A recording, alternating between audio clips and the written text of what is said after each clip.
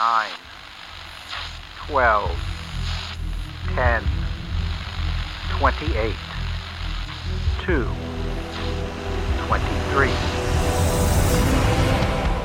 This is Deep State Radio, coming to you direct from our super-secret studio in the third sub-basement of the Ministry of Snark in Washington, D.C., and from other undisclosed locations across America and around the world. Welcome back to Deep State Radio. This is Rosa Brooks, and once again, I'm standing in as host in place of David Rothkopf, who is hiding in an undisclosed location. Also wanted to remind you all, David told me, he actually wanted me to say that he was traveling or something like that, but I'm going to tell the truth to our listeners because I think they deserve it. Absolutely. I also wanted to remind our listeners that we are all going underground next week, the week of December 25th, where we will be busy furthering the secretive interests of the deep state. While you all are opening presents or doing whatever it is that you're going to be doing, we'll be hard at work. So no Deep State Radio podcasts the last week of December, but we will be back in January. Sad. So sad. I know. Well, even the deep state must rest. We will be back in early January with our usual 2 podcasts a week, resuming, I think, on January 3rd. So back with me today here in Washington, D.C., in the third sub-basement of the Ministry of Snark is the Atlantic's Julia Yaffe. Kori Schake is joining us for one of the last times from sunny California. She's not joining us for one of the last times. She's going to have to join us forever and ever and ever. But soon she will be joining us from London. From London, where she will be taking up a post as the Deputy Director General at the International Institute of Strategic Studies, otherwise known as IISS, because you can't say IS because that sounds like IS, which sounds like ISIS, and Kori would never go to work for ISIS. Every time I get their emails, my eyes do like a weird dyslexic thing. I'm like, oh my God, ISIS just emailed me. Kori, we are going to suggest that as one of your first tasks, you consider raising this issue with them and getting them to change their name. But Kori is also going to be a visiting professor at King's College London, where she will be teaching in the War Studies program because who needs peace? And finally, we have Kim Ghattas joining us from Beirut, where you probably didn't know this, listeners, but we do have an outpost of the deep state in Beirut because we have tentacles everywhere. Kim Ghattas is a senior visiting fellow with the Carnegie Endowment. I think Lebanese intelligence is going to start searching for me right now. Uh-oh, sorry about that, Kim. And she is also a correspondent with the BBC. So I wanted to start out by talking about the national security strategy released this week by the Trump administration. We touched on this a little bit in our last episode. But in theory, Congress has mandated that every presidential administration periodically produce and make public its strategy for addressing the national security needs of the United States. Traditionally, administrations try very hard to avoid doing anything about it, and they sit on it forever, and they sulk, and they have this gigantic interagency process, and it produces a nice Christmas tree which says nothing whatsoever. That's the tradition of national security strategies. Every now and then there are exceptions. Every now and then there are surprising things. So I thought we should spend a little bit of time talking about, since it is the holiday season, is this national security a Christmas tree just in time for the holidays with a little ornament for everybody? Or is this something different and more sinister? Kori Schake. Oh, I was sitting You here knew with I was my going to hand give you up this saying, one. Pick me. Of course. So this national security strategy does not make the mistake that most national security strategies make, which is to put every ornament on the Christmas tree and have no prioritization of effort. However, it does make another fundamental error that most national security strategies make, which is that it looks to me to be largely irrelevant to the actions of the Trump administration.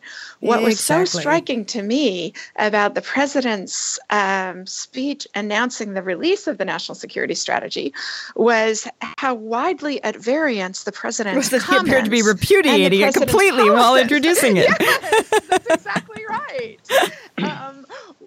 where the strategy and the president are on the same sheet of music is an assertive economic nationalism, that the real source of our strength is the economy, that multilateral trade is damaging to the United States, that allies are taking advantage of us. A lot of those kind of America First themes from the president's campaign and from the way he has governed. Do you guys remember Rodney Dangerfield? Yeah. Do you remember? Is this sort of like the Rodney Dangerfield strategy? No respect. I don't get no respect. Sorry, Corey. We just totally. Sorry, Corey does not remember Rodney Dangerfield. Never mind. It is much too late for a cultural reference for me to get, Rosa. My mistake. You're at least My mistake. 60 years beyond my reach. Disregard. The second problem with the national security strategy is that most of it would be unrecognizable to Donald Trump and is certainly unrecognizable to the policies. Let me just give you a couple of my favorite greatest hits about what's wrong with the national security strategy. It argues, for example, that we must champion American values of tolerance, of the rule of law, of human rights and human liberty. Yeah, I think he's had his fingers crossed. No, he just didn't read that far because it didn't have Trump every 5 words, so he'd keep reading. And the folks who wrote the national security strategy, all of our friends, Dr. Nadia Schadlow, prominent among them, had a very difficult task, which was trying to harness the president's revisionist policies in a way that actually does advance America's interests. And I really admire what Nadia was trying to accomplish. You really admire her doomed effort. I just don't believe the document is strong enough to discipline the president. And there are so many places where what the strategy says is either wildly at variance with the president's practice or contradictory with other parts of the strategy. And let me just give you one example, then I'll stop, which is that, the strategy talks about the essential economic requirement of sustaining America's technological advantages. And a line of policy that would do that would require high-skilled immigration. It would require fostering the American brand so people want to come here. It would require support to world-class universities, and it would require ensuring every child in this country gets a scientific and technological innovation. Do any of those 4 things sound like Trump administration policy? I'm going to say no, Corey. Is that a rhetorical question, Corey? So on some level, right, there's nothing new about having a national security strategy that consists of platitudes that bear very little relation to actual policies. But one of the things that struck me, every now and then you do get some statement that turns out to be really meaningful and, in fact, to predict a significant shift in U.S. actions. And obviously, for instance, the national security strategy of George W. Bush, I think it was the 2002 national security strategy,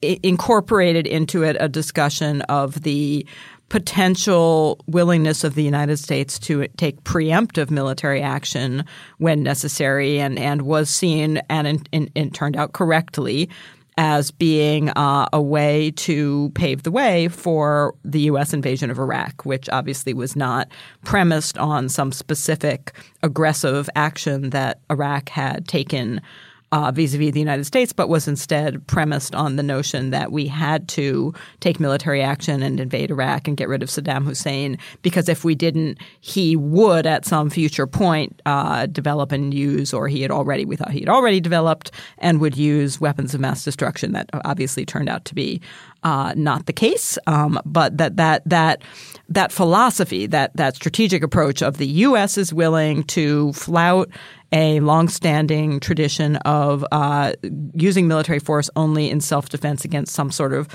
attack that has already occurred. We're willing to use it to prevent something that we believe is going to occur, not necessarily imminently, but sometime in the reasonably foreseeable future, was viewed as a big shift, and the administration did carry through. In this national security strategy, we don't have anything quite like that, but what we do seem to have, which is interesting on a couple different levels, is a willingness to call out Russia and China in particular, and to treat them not using the language that the Obama administration used as sort of potential partners, et cetera, but to really treat both Russia and China very similarly as adversarial states that we need to counter in a very wide variety of ways. And two things struck me about that. One is this a sort of reversion to a more Cold War-like U.S. stance of, it's us against the commies. They're not commies anymore, but it's the same bad guys we were focused on prior to the collapse of the Soviet Union, which is to say Russia and China viewed as bad guys. And number two, this is very much in line with what you were saying, Kori. As far as I can tell from President Trump's comments, he thinks that the Russians are our dear pals, and yet the national security strategy seems to be suggesting that they are not our dear pals. Is that, in fact, a contradiction, Julia? But this is what I said in our last episode, which is what does it mean to make policy for the Trump administration when there's the Trump administration, like his National Security Council, whatever White House advisors he has. And then there's Trump and his Twitter feed and his fancy and when it strikes him and what he decides, he thinks about Xi Jinping or Vladimir Putin in that moment. So, I was struck by the same things when I was reading that. And I was like, did Trump read this? and that's been I feel like the case all along. Do you hope that the answer is yes, or do you hope that the answer is no? I don't know. I don't even know what it is to hope anymore. Oh, no. That's so sad. Oh, my goodness. Thorny crown of entropy. Come on. Beirut, where we know everything about hope. Yeah, Kori. Wait, wait. I just tiara of optimism. Yeah, Ooh, you fun. need a loan. So, I just thought back, reading this part of the national security strategy. I was transported back to July 2016 and sitting in the nosebleed seats at the Republican National Convention and listening to all these speakers like Rudy Giuliani talk about the evil Russians and they're so evil and terrible and Vladimir Putin's a dictator and he's a bloody dictator. And in the meantime, they had just changed the Republican Party's platform to say that they won't be providing lethal aid to the Ukrainians. And Trump is talking every chance he seemingly gets on the campaign trail about how strong Vladimir Putin is and what a great leader he is, unlike, the fool who's currently running our country at the time, right? And I just remember sitting there and thinking, like, when they're backstage together, did they talk? Like, did they talk about this at all? Because I don't know. It's like it's just, again, the next iteration of Trump as performance art and holding up a mirror to whatever conventions we have, for example, in the foreign policy, national security world. It's like, oh, you guys traditionally produce a national security strategy. Here's a national security strategy as kind of Dada performance art. Wow. Kim, is this Dada performance art? That's fantastic. Is this creating any ripples at all in Beirut in the conversations that you're having with Lebanese? Do they even notice not really. this? Not really. No, I think that's not something that would create ripples here as a document. Like I said in our previous episode, people in Lebanon, in the Middle East, do follow American politics very, very closely. One of the questions that I get from every friend in every conversation is, when is Donald Trump going to be impeached? Can it be done? What's happening with the Mueller investigation? That is, something that people are very focused on here. They're trying to understand what is going on. They don't follow, every twist and turn, but they are following.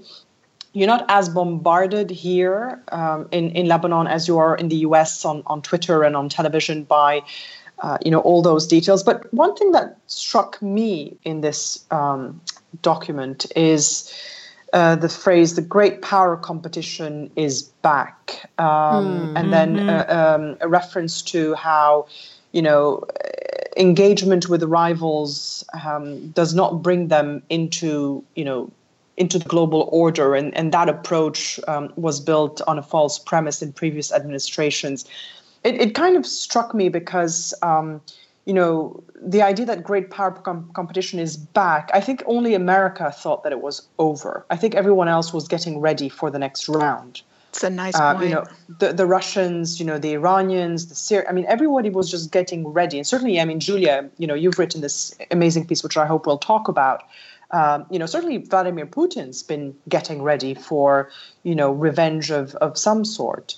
This idea that indeed, engagement with rivals would bring them into the fold. I remember very well in 2008, interviewing Condoleezza Rice around the time of the Georgia, the Russian invasion of Georgia in 2008, and asking her, what the United States had in terms of leverage when it comes to Russia. And she said, well, I can't remember verbatim now, but it was something along the lines of, well, if they want to be part of the global order, if they want to join the WTO and things like that, they can't get away with invasions. And I said, well, actually, maybe you've got it wrong. Maybe they don't want to be part of the WTO. They want to play in their own system. And I think that that's something that's always amazed me about the United States and American foreign policy making, that, people tend to think in the US and in the West that everybody wants to be like you in a way, or that they want to play by your rules, or that they want to be part of that system. They don't necessarily want to be part of that system. And success is defined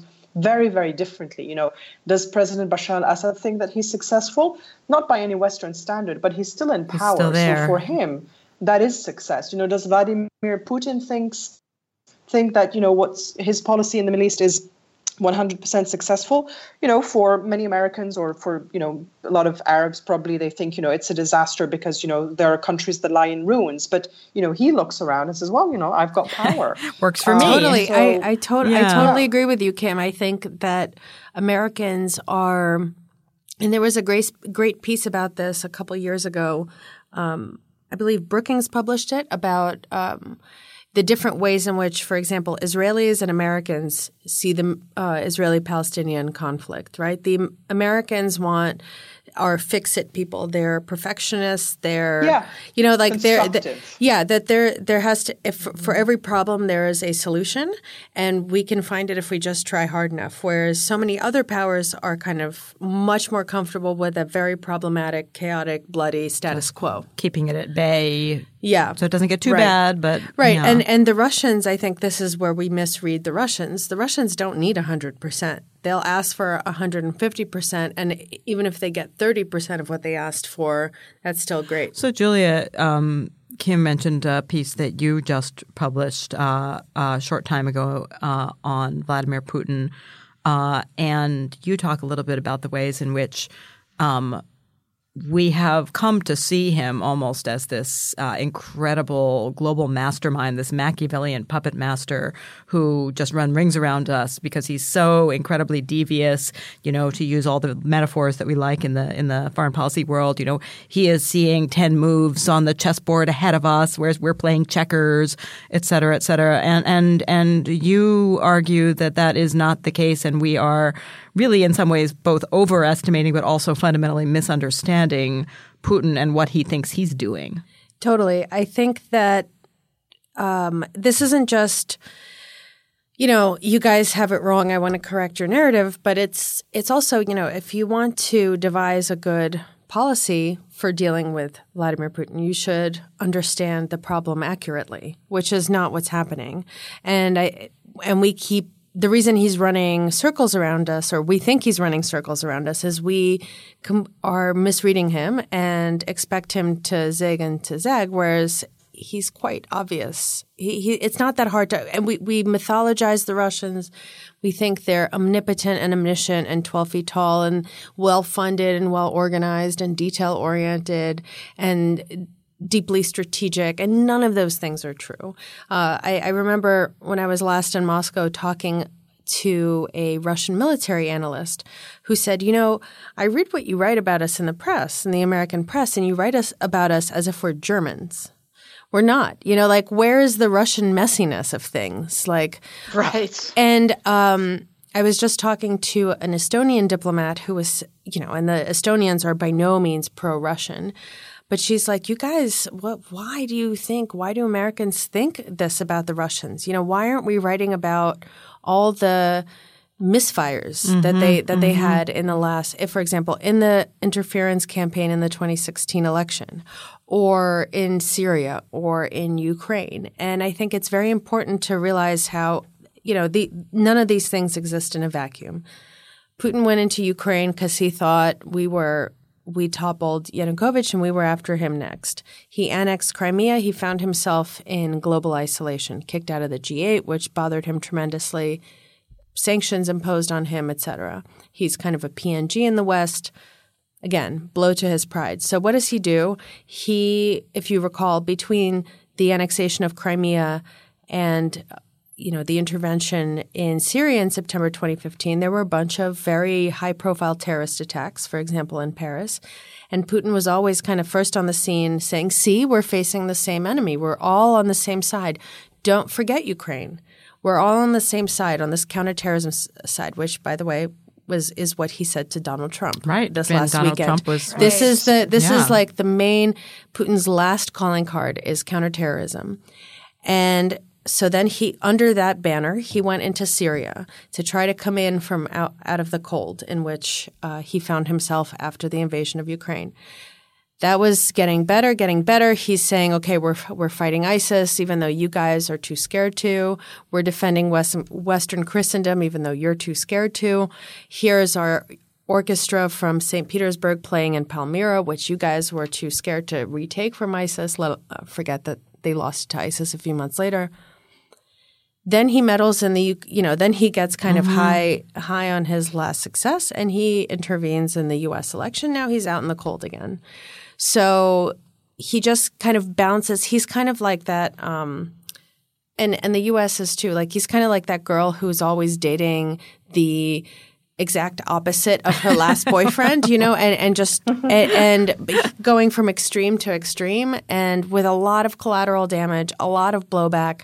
Crimea turns out not a great decision. Turns out it was part of Ukraine for a good reason, because it's actually connected to Ukraine by land. And now Crimea's cut off from electricity supplies, from water supplies. Food prices have skyrocketed. There's barely any tourism comparatively. The economy there is kind of cratering. People there are shocked at the levels of corruption that the new Russian government has brought with them.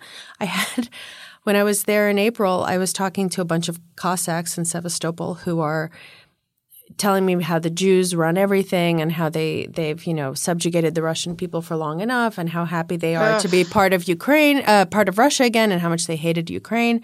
But then they slowly started talking about how they really missed the Jews who actually ran things. No, they were what they started saying is, prices are super high. All our businesses have been taken away by Russian bureaucrats. One guy was with a cane because a Russian bureaucrat had put a hit out on him.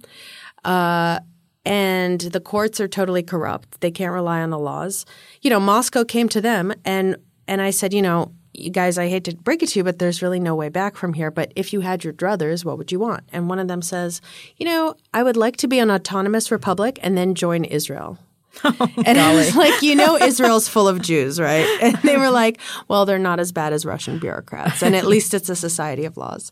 So like all these things keep backfiring on them. There's thousands of Russian citizens fighting alongside ISIS and other extremist groups in Syria, and they're starting to come home. And there's been an uptick in terror attacks in Russia by people who have been radicalized either in Syria or remotely by people who have been in Syria.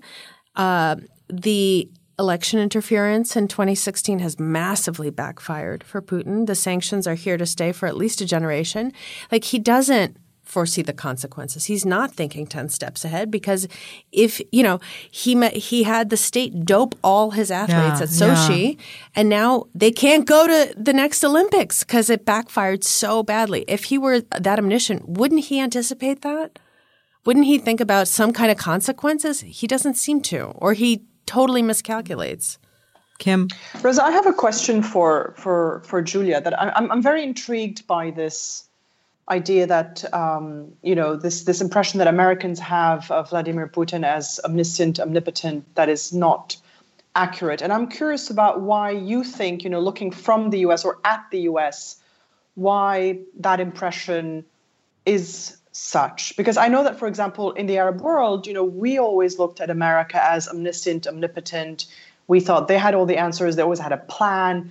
And when things went wrong, or we thought, well, actually, that is part of the plan. And my favorite quote ever about American policy is by Gamal Abdel Nasser, who said that the problem with you Americans I love this. is that you never make, or he said the genius of you Americans is that you never make clear-cut stupid decisions, only complicated stupid decisions, which makes the rest of us wonder what we're missing. Yeah. And I'm wondering whether, Julia, with Vladimir Putin and the way he's seen by the United States, is the idea in America that Russia, or Vladimir Putin specifically, is sort of omnipotent, omniscient, is that a reflection of America's own sense of vulnerability? I think and that they so. feel outdone by Russia, or that he is doing things in not always clear-cut moves that makes it look like he's actually, uber smart? Yeah, I think it's both. I think that's an excellent question. I think it's both. In part because these things that he does do are done in such a complicated way. Like in Crimea, for example, these guys show up, they seem to be Russian military, but they're not wearing badges. They have all the latest Russian weaponry, but, they seem to be untraceable. It's all done with this high level of complexity in that moment. And so you think that that the rest of it, that it's kind of backfilled with as much complexity. Mm-hmm. And in fact, it's backfilled with a lot of like fake it till you make it kind of thing, or we'll deal with it when we get there. And let's just keep going and we'll figure it out as we go along. And the funny thing is nobody in Russia thinks Russia is this strong. I think America gives – like Russia's biggest fans are Americans right now. In the same way that when Russia was very anti-American, for example, when the pro-democracy protests broke out in 2011, 2012, the Russians, the way they talked about the U.S. State Department was just extraordinary. It was this amazing, sleek, and adroit organization that was super well funded, and there was just with deep pockets. There was nothing they couldn't do, and it was just hilarious if you had ever set foot in Foggy Bottom. And I think it's just this natural, in some ways, just a natural human impulse that. If you feel like you're losing, then it has to be you're losing to somebody who's so good, right? Otherwise you're just an idiot. So there's this wonderful piece that James Fallows wrote when he came back after being the Atlantic correspondent in Beijing. And his argument is that the United States always feels like it's failing, and that's why we succeed. Right? Like in the 1950s, the German Wirtschaftswunder was going to overtake the American economy. And, within 10 years of the end of World War II, Germany is once again a superpower, and we're marginal to the world. In the 1970s, it's Japan Inc. And these people understand everything about manufacturing and about a less conflictual society. and now it's China, and then it was China, and maybe next comes Russia. And I absolutely agree with Julia that we are making the Russians seem so much better than they actually are, and that we are not using the strengths of our own much more advantageous position. Most important among those strengths is transparency, right? Is showing what's actually happening and letting people judge for themselves. And that by doing, but I'm more confident than she that by overcompensating for the risks that the Russians pose to us, that we are actually going to find good answers to limit their influence. Also, I wanted to add, Corey, I think you're absolutely right. What I keep thinking of is when I see Americans finally visit Russia and they're like, wait, we thought these guys, because when the Soviet Union fell and everything came to light, right? Because it was a deeply opaque society, and it's becoming more and more opaque now, or has become more opaque now. Once the doors were open, we could walk in and walk around. We were like, what? We were afraid of these guys? Nothing works here. And I think I often see that response when Americans visit Russia today. They're like, wow, we really thought we were going to lose the Cold War to these guys? And I think that's kind of important to keep in mind, that they do not have their shit together at all.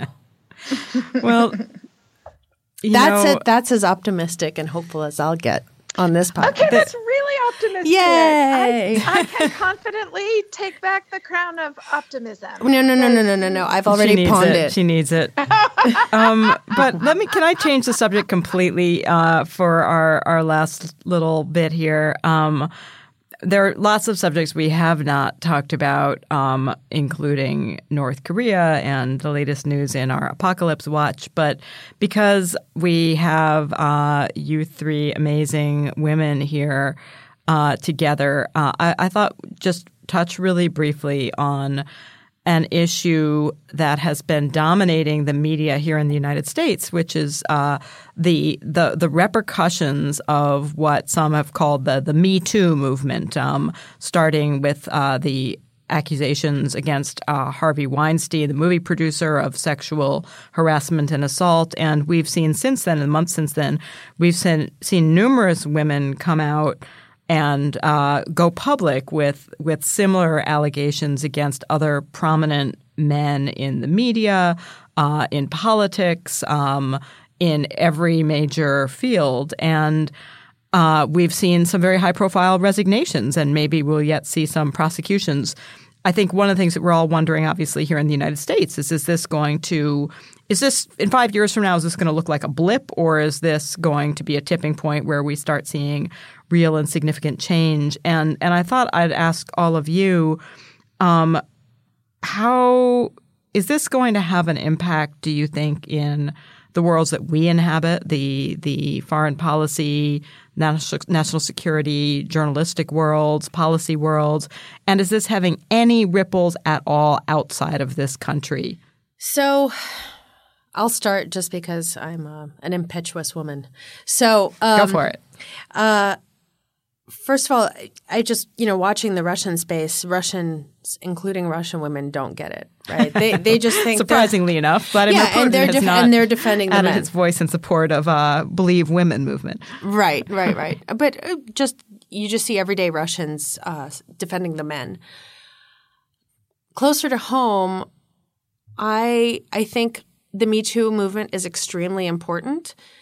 But I think that it offers men an easy out, that it's like, okay, just don't grope women in the office, but continue paying them less, continue not promoting them.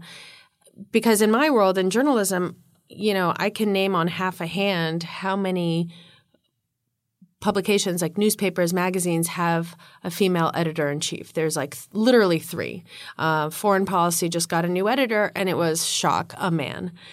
So until it moves into that space, into the kind of it to me, it's analogous to the question of Russian interference in the election. It's like a simple, small thing that we can focus on that seems very black and white.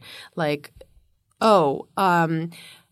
Donald Trump won the election not because of all these big complicated questions of, a racist backlash to the first black president and a lack of media literacy and an increasing polarization and political tribalism and, the years of Fox News and what it's done to our political discourse or money in politics. It's like, yep, just Vladimir Putin, who is walking around shirtless, picked our president. Easy, done, right? Here it's like some people men grope women, and that's the problem, as opposed to it's actually part of a larger issue of the way power works in the workplace and the way that women are systematically disadvantaged and systematically kept out of positions of power. And until we start having that conversation and until a lot of these men are replaced by women, I think it's just a hashtag. So I don't disagree with anything Julia just said, but I come to different conclusions. Mm-hmm. The first is that I would actually be happy enough for the outcome of the Me Too movement to be women don't get groped at work, because I am skeptical that the revolution is nigh. And that it's actually going to lead to a deep-seated reconsideration of misogyny and sexual and gender privilege on the part of men. So I will settle for the incremental progress of women not being sexually harassed in their workplace, without it achieving even much better outcomes of women bosses, or best yet, of gender-blind selection for things. Yum. That'd be a great place. I don't think that's going to happen. Moreover, I am pretty worried about the backlash possibilities. Totally. About people not hiring women because the vice president of these United States doesn't want to risk his integrity and honor with baseless accusations. That I actually think this has the real potential to be damaging to women in the workplace, or that men stop mentoring women. Right. Absolutely. The Mike Pence rule prevails. Absolutely. When I went to work in the Joint Staff in 1990, I was the only civilian on a staff of 1,500 people, and I think it is also true that I was the only woman. And I would hate to see us go backward from that standard because the Vice President Pences of the world justify their misogyny on the basis of their need to protect their integrity and their honor. And I'll conclude by saying, that if your honor is so fragile and so precious that it can't risk sallying forth and engaging with the world, it's not worth very much. Kim, how does this look in Beirut?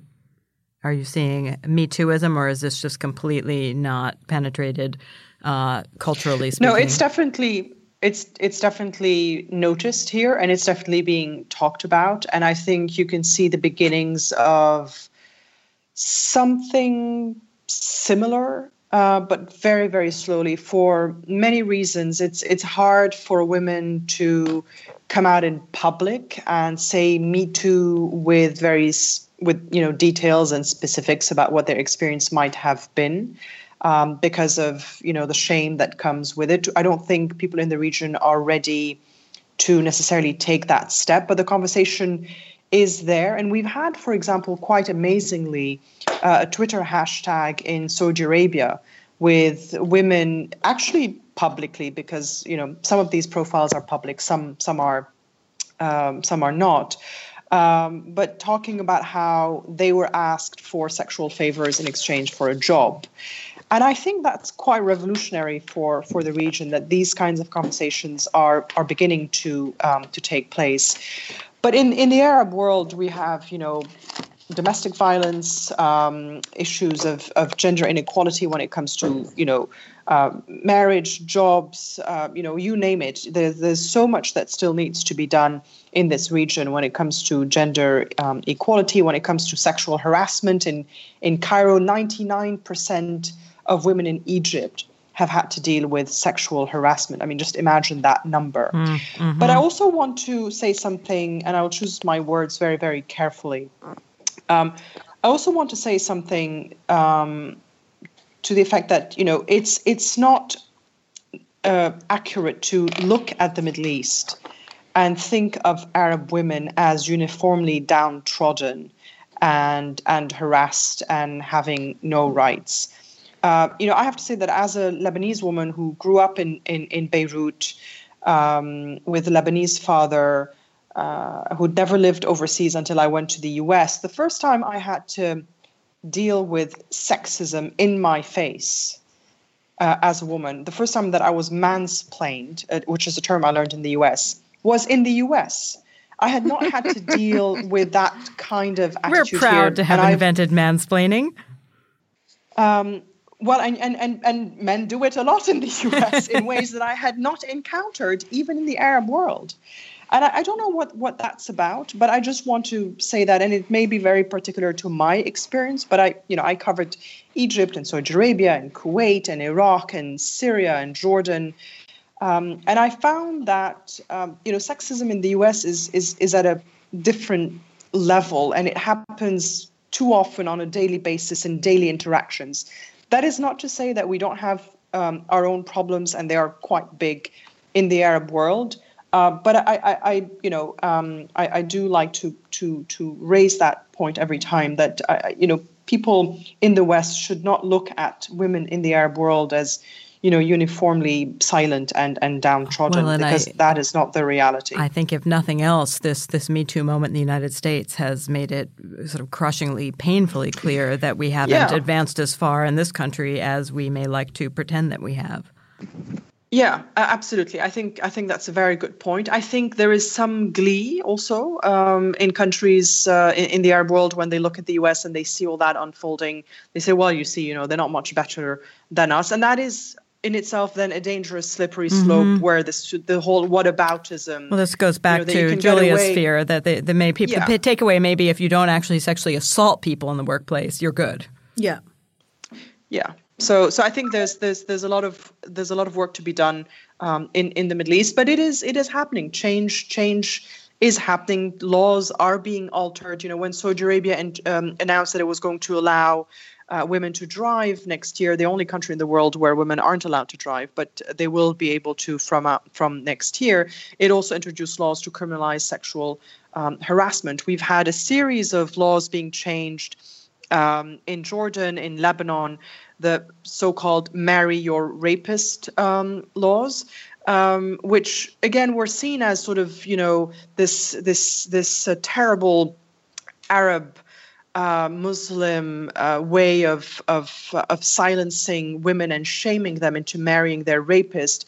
When if you look back in history, those laws were put there by colonial powers.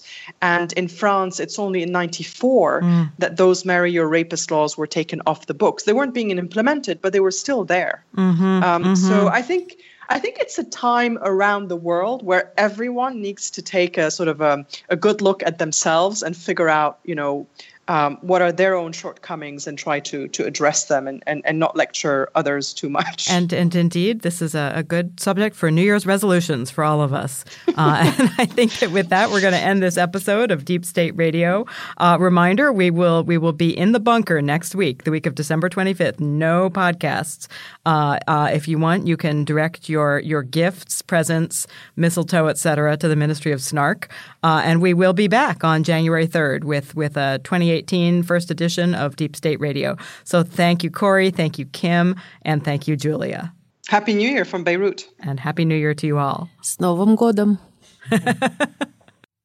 Deep State Radio is a production of the Deep State Radio Network, a division of TRG Interactive Media.